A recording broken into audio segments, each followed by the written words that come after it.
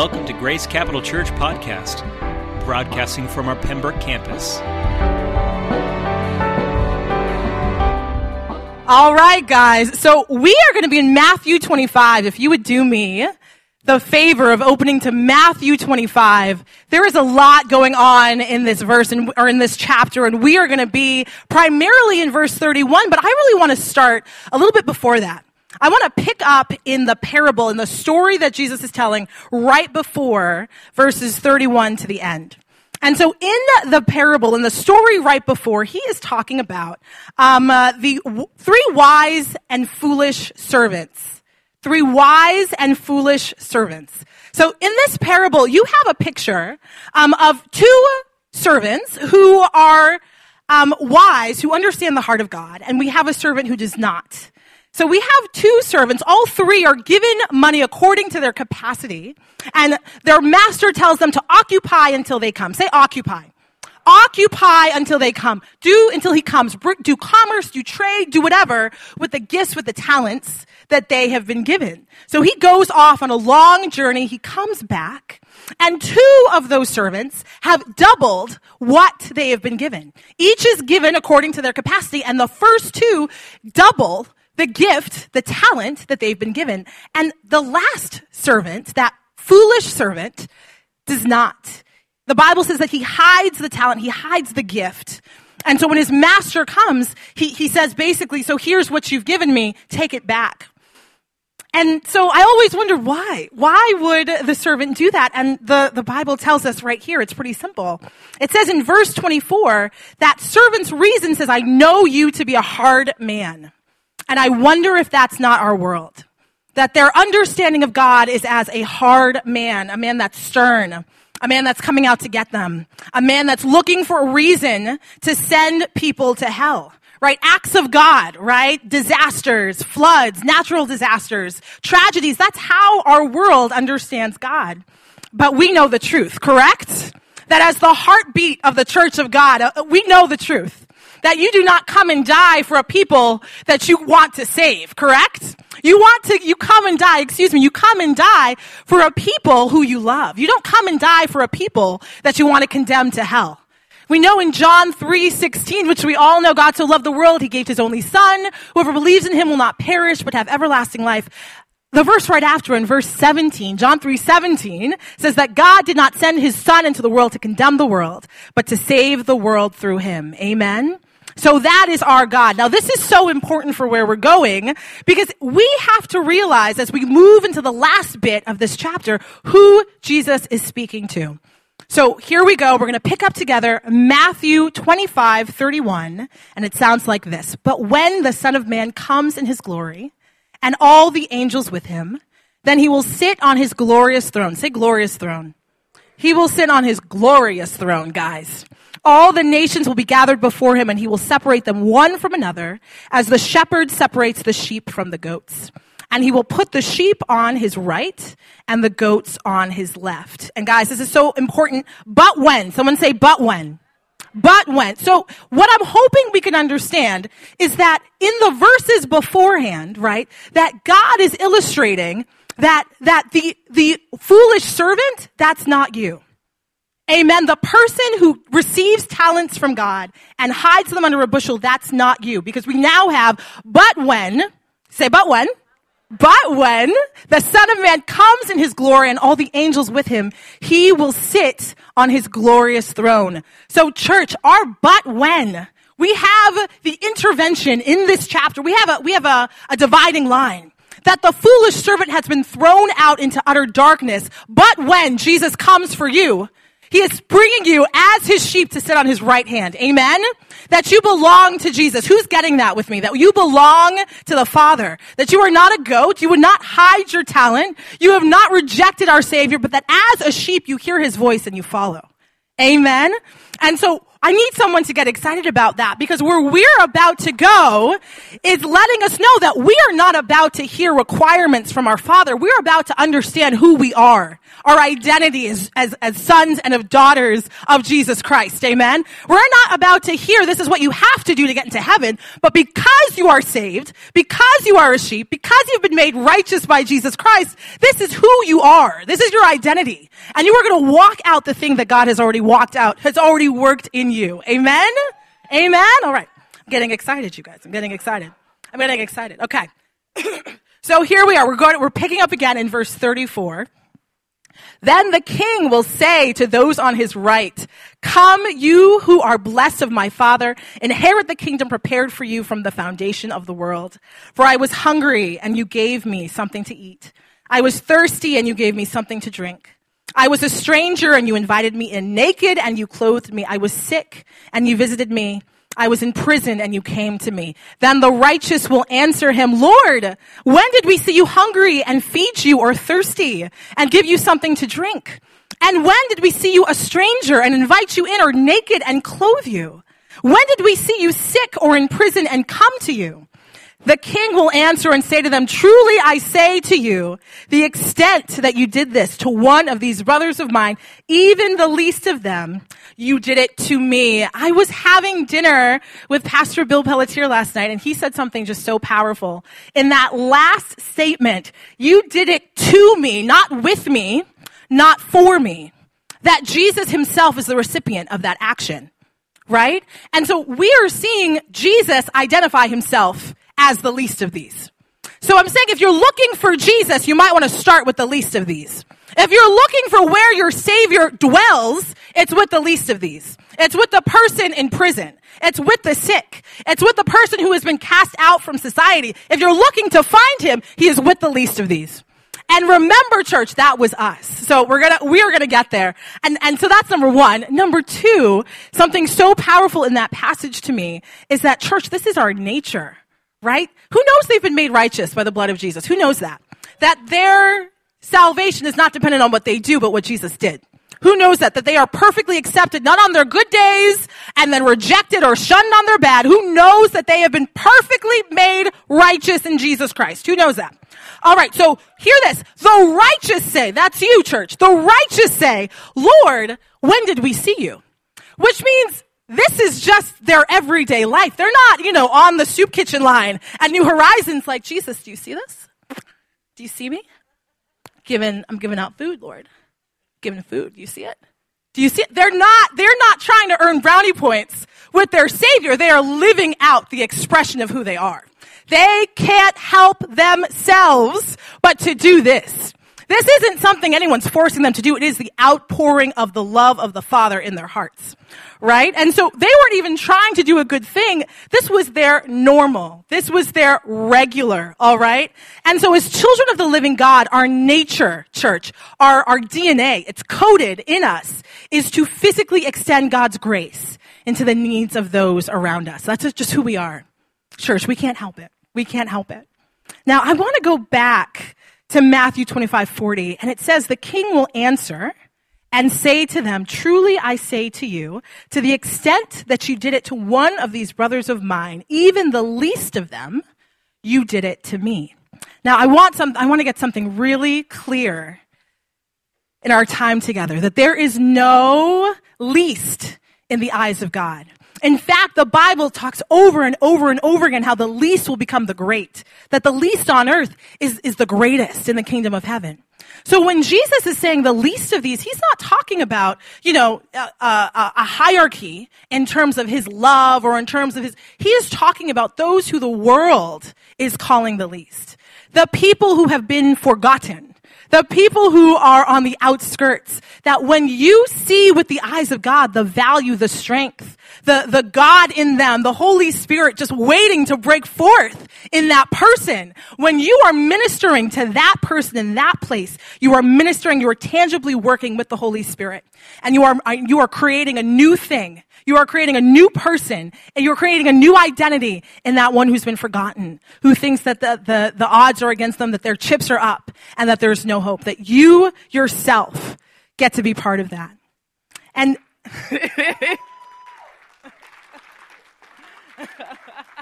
And I would say as well that just how we are equally raised with Jesus, right? We before him were all deserving of punishment. Again, it has nothing to do with us. It has everything to do with what Jesus has done. And so I would say, since Jesus was not ashamed to call us brothers or sisters, we can't be ashamed to call all mankind, any person, any woman, any child, any man, our brother and our sister, and then minister out of that place of kinship. Not, I'm trying to do for you because I'm better than you, but I am you. We are family. And that's the posture by which I minister, right? So, I know it's really easy for us who have been blessed with so much that out of our giving, it's almost like we can forget to see the person, right? And so I feel like when we identify with the least, when that becomes us, their struggle is my struggle. Their pain is my pain. It's like I'm ministering to myself. Like it's not me going and trying to do something new. It's that I'm bringing in and creating the bonds of unity and friendship with people who have been forgotten.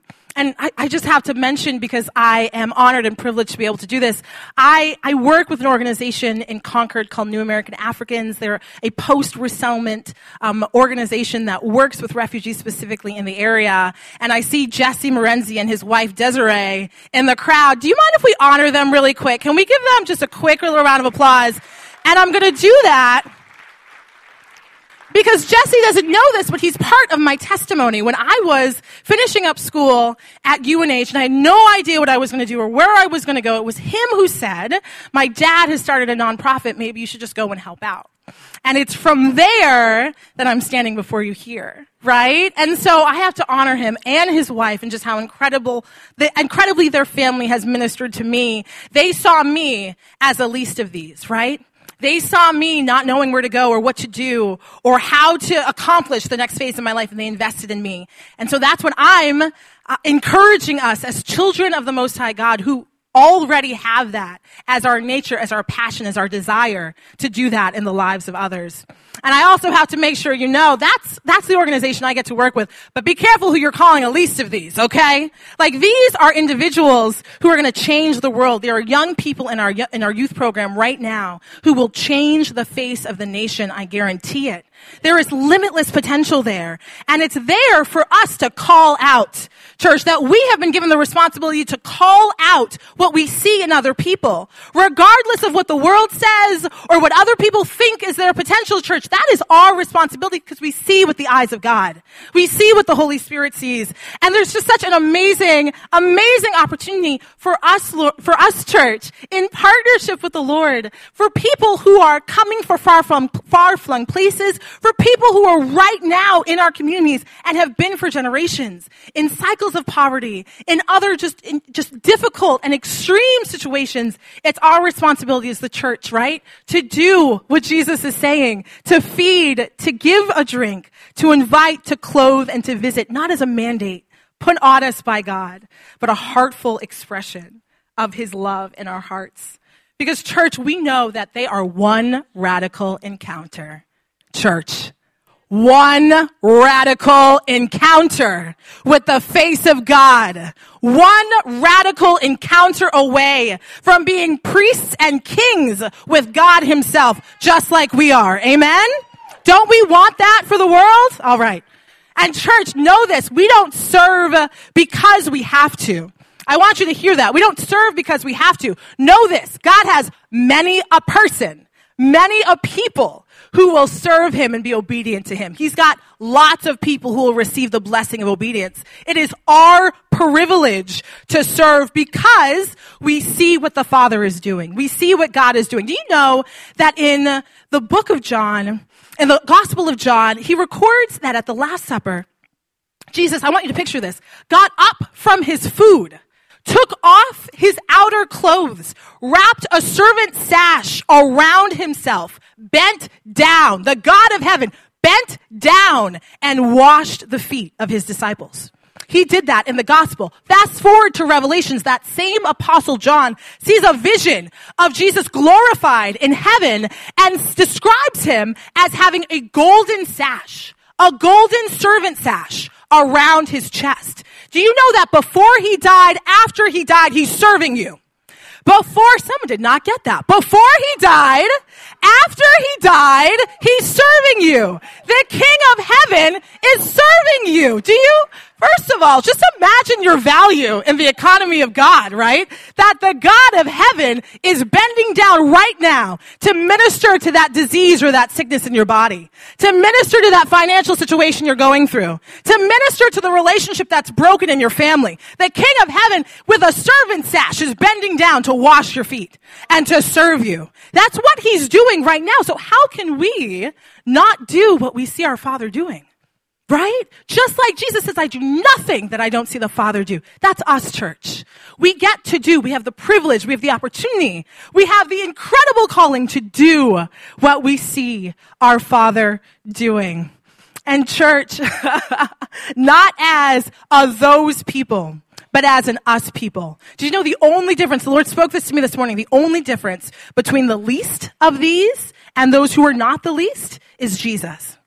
That I don't care how much money someone has. I don't care how much privilege. I don't care where they think they are. If you don't have Jesus, you're the least of these. You're the least of these. And because we know that, we get to minister to every person at the point of their need, which is Jesus. I don't have to have anything else. I don't need anything else. I don't need it. I can't say that it's not because I have enough money or time. I don't need anything else but Jesus. That's all I need to be able to minister to a person at the point of their need. And then finally, so looking at the time, finally, church, how do we get to serve? I want you to ask yourself, what position, how did Jesus serve? How did he wash his disciples' feet? Did he do it with this attitude of like, oh, those, very dirty and unfortunate disciples. Those poor, sad, unfortunate disciples. Here, let me wash your feet. No, church. He brought dignity into their situation. He elevated them. He gave them status when he bent down and washed their feet. And so I'm asking that, and I'm wondering, I'm proposing to you that the person in need, the person that we have the opportunity to serve, needs your friendship as much as they need your stuff. They need relationship with you as much, if not more, than they need whatever it is you have to give. Whatever physical thing. Now, granted, I'm not just saying, absolutely, and Jesus says it, to do the tangible, to give the tangible meal, to provide the tangible clothing, but know that it's relationship that's changing their lives. Not the food, not the clothing. It's relationship. So we're excited in this upcoming year to be able to start partnering with families in the new American community and us as what we call receiving community members to enter into relationships of mutual respect and friendship, to adopt each other, to meet a few times a year and to share a meal and to engage in each other's lives and to understand each other. We hope as a church to provide more of those opportunities throughout the year as well. But what I need all of us, myself included, I am preaching to myself. What I need us to understand that we have been given not the mandate. Even one of the slides says responsibility, and maybe that's not the right word. We have the opportunity. We have the privilege. We have, with the heartbeat of heaven inside of us, we have just the desire that we can't shake, we can't get away from. We have the ability, church, to feed, to give drink, to invite, to clothe, and to visit. I want you to see yourselves right now in your mind's eye doing that. Me as the Church of Jesus Christ is the extension of heaven on earth, operating in his power. I am feeding, I am giving drink, I'm inviting, I am clothing, I am visiting. And we know as relationship between each other grows, we are feeding with the truth of God's word. We know that we are giving drink and refreshing through the ministry of the Holy Spirit and his living water. We are inviting people into deeper relationship with Jesus Christ and to be part of a church family.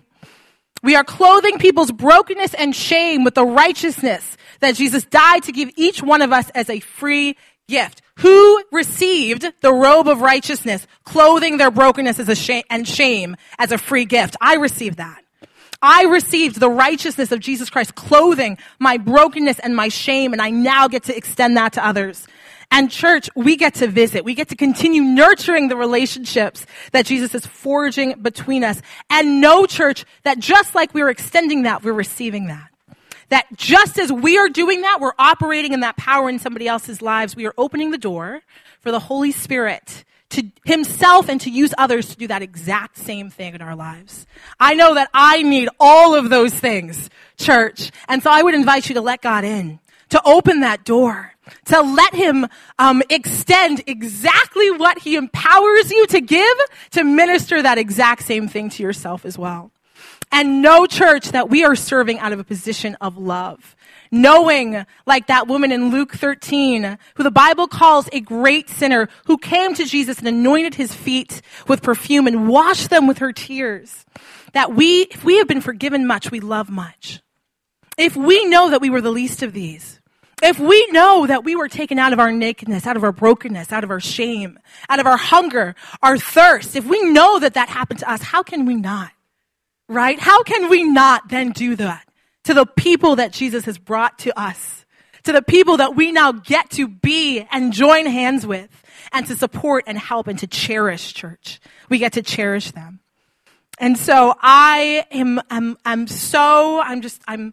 seeing in my spirit just that them are us, that there's no those, there's no them, it is us. That as we are coming together as a church and as we are ministering, that we are building the family of God. Amen. Who wants to build the family of God with me? Come on. So as we close to pray, I just hope that this encourages each one of you to really understand your identity in Jesus Christ, that this isn't something that is being sourced outside of you. This is living inside of you. If you're listening to me speak and going, where am I going to find that? The Lord will minister it.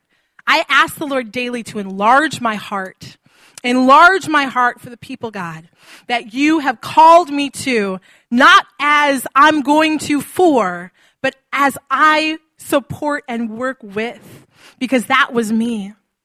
And that you are a giver and a servant with him. And as his sheep, you hear his voice. I believe that, church. You hear his voice, you answer his call, and you do what you see the Father doing tangibly, ministering to others in need. Let's pray. Heavenly Father, we love you so much. We know that that was a marathon, God, but that you are the one who are providing seed, water, and increase. So God, we don't look to ourselves. We look off of ourselves. Jesus, and we look to you. We rest in your waiting arms to minister out what you've already ministered in, to work out what you've already provided. Not something that we have to conjure up, Father, but something that you already desire so greatly for us to do and have provided in your grace the ability and the opportunity. Jesus, thank you that our identity in you is as sheep, not servants who don't hear your voice, who don't do what you say, but that we already know ourselves to be children, sheep who hear your voice and do what we see you doing. Lord Jesus, it is a privilege to serve, knowing that we're following the great servant, the one who served first, our Lord Jesus Christ. Jesus, we love you so much. Thank you, Father.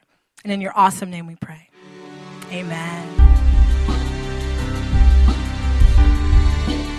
Thank you for listening to the Grace Capital Church podcast. If you'd like to know more about this podcast and the mission that we have in New England, or if this podcast has been a blessing to you and you would like to support this ministry financially, please visit us online at gccnh.com